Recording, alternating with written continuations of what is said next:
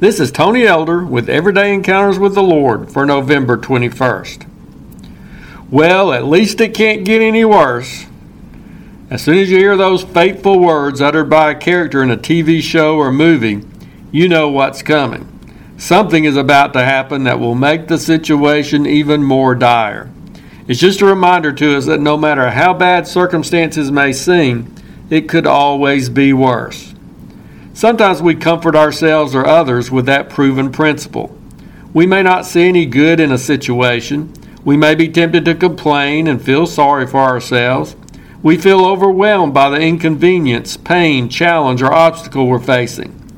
Then we realize that there are others who are having to deal with much worse, maybe making our problem look minuscule in comparison.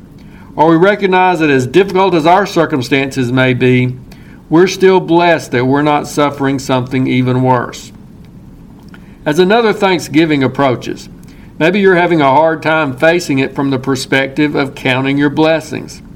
However, it's possible we can arrive at that destination by coming at it from a different angle. You may not be able to see the blessings at this point, but you can recognize that things could be worse. And the fact that they're not is reason to be grateful. The Bible is full of examples from which we can learn life lessons. Some of the situations of people recorded within its pages remind us that things could be worse. Facing storm damage? It could be worse. You could be one of those in Noah's day dealing with 40 days and nights of rain with enough flooding to wipe out all of mankind. Plus, the only boat available has shut its door and left without you. Concerned about the moral and spiritual condition of our nation along with its future?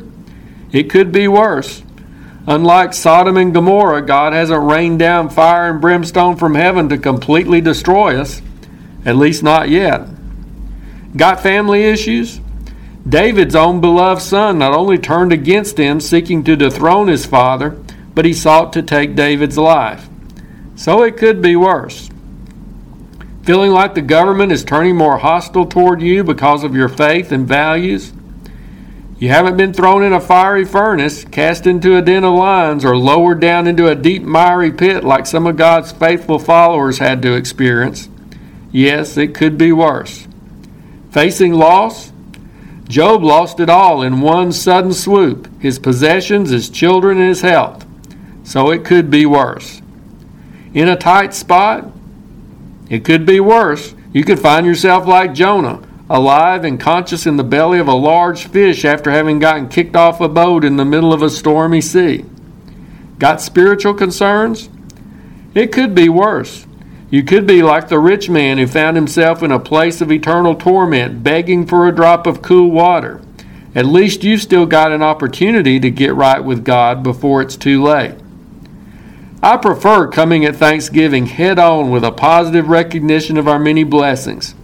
But sometimes our situations are such as to make it more difficult for us to embrace that truth. So if you need to enter into the spirit of Thanksgiving through the side door this year, that's okay.